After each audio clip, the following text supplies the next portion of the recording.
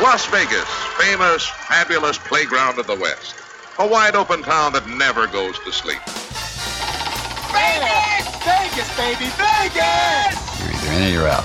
Right now. My best mates are going to Las Vegas this weekend. I'm told it's incredible. Vegas, here we go! Pack your bags and get ready. You're going to Vegas with someone who knows Vegas inside and out. This is Vegas Never Sleeps with Stephen Maggi, the podcast. There's been a lot of changes in Las Vegas. You go back to the 40s and 50s and what happened then to what happened now. There's been all sorts of incredible changes, and we're going to talk to somebody who's seen a lot of those changes. Mo Scarrazzo, a great musician that came out here. He's got an incredible background. You came, first of all, Mo, welcome to the show. You came from Pennsylvania. What brought you out to Las Vegas? Work. That's the only place you can work with Las Vegas. Make a living, playing music. Where I'm from Pittsburgh, there wasn't any work. The only thing that was there, maybe the symphony. That was it. They played weddings. So as an aspiring musician then, this was kind of like the big leagues, I guess, right? Where not only was there a lot of work, but this is where you could really showcase your talents. Oh, yeah, it was great. I was so busy when I came into town in 56. And I was working the lounges, and you'd work one gig to the other, because there weren't too many musicians in town. Population was, 28,000, 30,000 then. Strip was the 2-lane highway, and that was it, and a lot of work. I worked with everybody. Well, yeah, and we're going to talk about some of those people, but kind of give us an idea. You're coming in the late 50s. And as you say, the population is nothing like it is now. I mean, you can't even compare it. But even the excitement of the thing, did you just, over this time, just watch this grow and grow? And are you surprised now at what's happened to this town that you came to half a century ago? Very surprised. It's completely different. No more gigs for musicians. They can't gig anywhere. There's no showrooms. There's no more big bands. There's no more orchestras. There's nothing here. The string players, they used to have beautiful string sections and things. Where are they going to work? They all went to L.A. trying to work there. Trying to work there. There's no jobs here. Yeah. Nothing. So it's something then that where at one time you could come here, make a living, and stay here and be busy all the time. Is it now a case where they come in with whatever particular act, they do their thing, and then they leave? I mean, there's not a lot of house musicians the way there was then.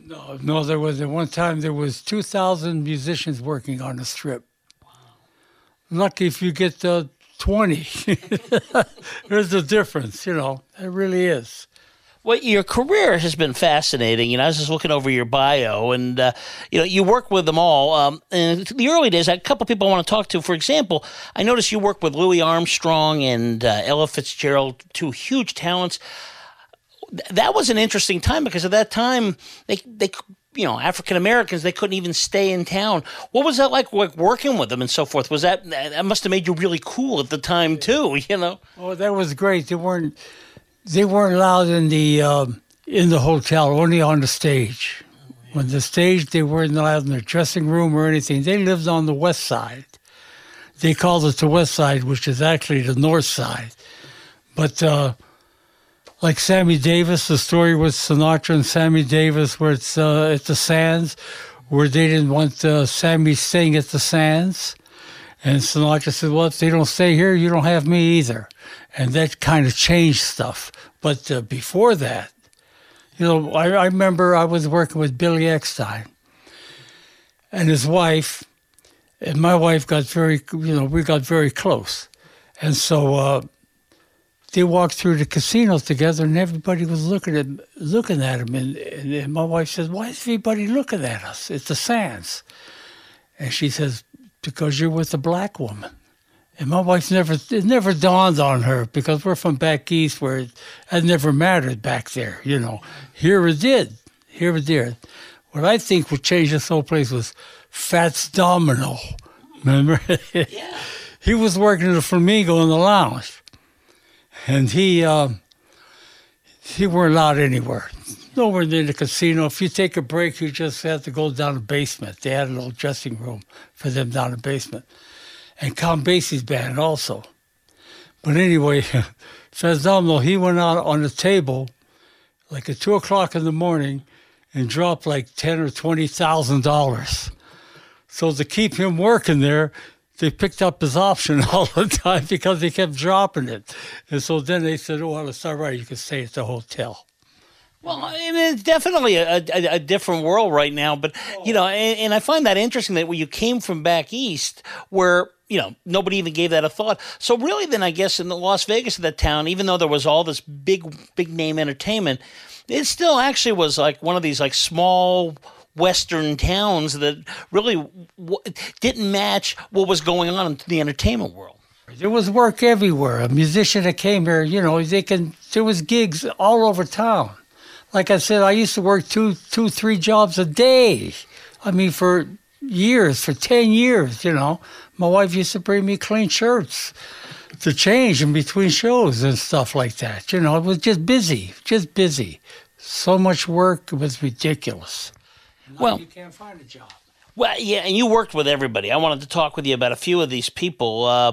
Did you have any particular favorite? We're going to get into Dean Martin because I think that's really interesting, but I know you worked with Bobby Darin, Vic Damone, Jack Jones. Did you have any particular favorites you went, boy, you loved when they came into town that just as a musician, they kind of challenged you? Well, I loved working with Dino because he was very, very private. He never bothered you. He just wanted to be left alone. He was a beautiful man. I loved working for him. Jack Jones was great. They were great singers, good people, Bobby Darin, he was fair. He was a fair guy. He's big-headed. He wanted to be another Sinatra, but I don't think he ever got there, You talked about Dean Martin, and we have this vision, people play the old Rat Pack things, where he's direct from the bar and all that sort of thing. I understand, though, he wasn't, he could handle his alcohol actually quite well. Well, he always had a glass, everybody thought it was booze in a glass on the piano. Actually, it was apple juice. It was really apple juice, and he would have a sip of that, and he would have a drink, before to the audience, here's to you, and he'd drink, That's Dino. He's a very private man, very private. And, of course, you worked with his partner, too, Jerry Lewis, partner before he went huge. And doing the telethons, I really wanted to ask you about that. So I know Jerry Lewis doesn't have the same personality that Dean has. What was that like? Well, I did 20 telethons, And it was great. It was great. What I found out was Jerry Lewis, he was a good performer naturally and everything, but he was different. I mean, Jerry Lewis was Jerry Lewis. It's I can't say much about that. Well, I mean, are you saying I understand he's got a reputation of being a little hard to work with. Was he difficult to work with, or was that something that you let the other people deal with? Well, no, with the orchestra. Yeah. See, those guys never, maybe with the owners or maybe with as far as the money's concerned, but not with the orchestra. The entertainers was always pretty good with the band. They were always very good with the orchestra. They never bothered you too much, Unless you're a goofball, you come in drunk or high or stoned, then, they don't want you around. I don't blame them. That's an interesting point. People think of musicians, even in the early days, as, some of them would dabble into drugs. Did you get much of that there? Did you see a lot of that there where these guys would come and go? Or were these people more, people that went home to their wives at the end of the day, that kind of thing? That's it. They went home to their wives at the end of the day. We had families. Raising kids. It was like normal life. You get a paycheck every week. You go to work. You get a paycheck every week. It was beautiful. Beautiful. Well, and you saw Vegas jump, and I think, in fact, you worked with Bally's back in the 80s, and then when the new MGM opened, I understand you did some things there too. Was that kind of the start, Mo, of the today's generation with these super mega hotels that are huge and so forth? Is that when you were starting to see the change? You know what I mean? Exactly. I became the musical director of Bally's in '88. 1988. I was on the band there, and the band leader, Tommy Moses, passed away, but I was like his contractor. So when he passed away, so they made me the musical director. And I stayed there for 14 years. Then from there, I went in 95 when the MGM opened. I went there too. So I was doing both of them. And then Belly found out about it and didn't like that. So like they naturally, but there wasn't any music. Yeah. There wasn't any more bands to hire. There wasn't any musicians to hire anymore because Showroom went to tapes. They went to tapes. Oh, really? Yeah. There was, which they were using tapes. And they wanted me to, the music that we were playing, the Jubilee show.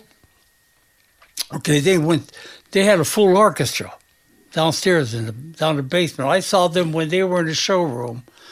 They were visible, real nice, and then they moved them down the basement. I figured, oh, something's going on here, They moved them down the basement, then they moved them out. Wow. Then they start tape music. Wow. And that was, at that point, there really was nothing left to do, right? That's right. That was left. I remember I was at the Musicians Union. They, the hotel, see, I became management, but I was always a musician. I was always a union man and a musician. That was my whole life. But I remember when I went to to a meeting at the hotel, all the execs and stuff, and they were talking about tape music. So I went to the Musicians Union, and I told them, hey, guys, next negotiations, be careful. I says, don't ask for too much. Just leave it like it is. You were only doing one show because they went to one show a night. I said, let's just do one show a night. They're making $1,000 a week, one show a night, six days a week, plus benefits, health and welfare, pension, Or your management, Mo, now you're management, you're big shot, you're telling us that. I says, if you don't do that, you're going to be sitting home watching television. And that's exactly what happened. It's incredible. Final question, Mo. You've been out of it for a little while, but you live here. This is your town and so forth. Is there anything that's out there today that, boy, that is one thing that I would recommend people to come and visit when they come out to Vegas? Do you have anything like that in particular that if people can see one thing that you'd recommend? Not really. No, I mean, the shows are all different. You go there, what is it? People flying in the air. I mean, there's nothing musical, really musical. Except just like Steve was saying, that downtown at the, what's the name of the place you were just talking about? Yeah. Oh, the Gold Nugget was a good spot upstairs. Sinatra was up there, and that was a great spot. There was music everywhere there. Now there's nothing going on. Mo, thank you so much for talking with us today. Really appreciate that. Thanks a lot. Let's go to Vegas, baby. Let's go tonight. Let's go to Vegas. We'll stay up all night. All right. Let's go to Vegas, baby. Let's get away. Who wants to live forever when we can have the day? What if every dollar you invested into your training program turned into $30 of revenue? What if your learning program was so engaging that your employees looked forward to annual trainings? And what if you could monitor the success and effectiveness of your curriculum with quantifiable metrics? Go to training.epsilonxr.com. E-learning has made each of these scenarios possible. Utilizing tools such as virtual and augmented reality, simulations, and online instructor-led training provides a safe environment for employees to learn at their own pace. Go to training.epsilonxr.com. Here at Epsilon XR, we have 50 years of experience in creating powerful and effective training programs. We combine proven training methods with cutting-edge technology to create immersive training experiences. Are you ready to take your training program to the next level? Go to training.epsilonxr.com. Training.epsilonxr.com.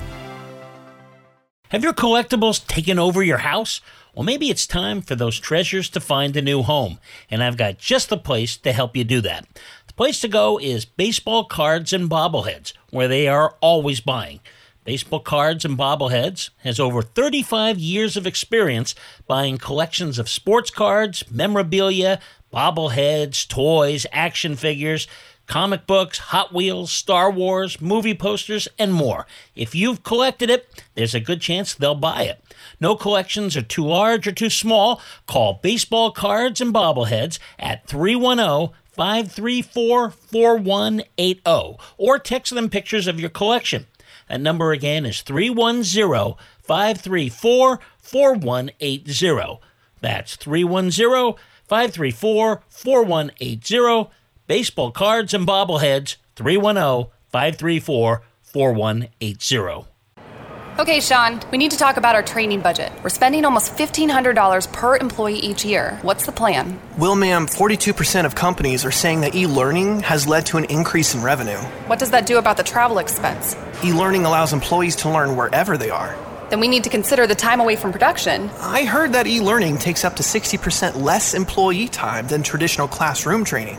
Perfect. Let's find a curriculum company, a development company, a learning management software company. Actually, Epsilon XR specializes in end-to-end learning solutions with tools such as instructor-led training, online classrooms, simulations, virtual and augmented reality, and curriculum development. Get Epsilon XR on the phone.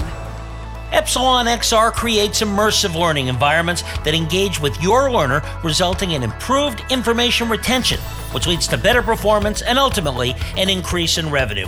Learn more at elearning.epsilonxr.com.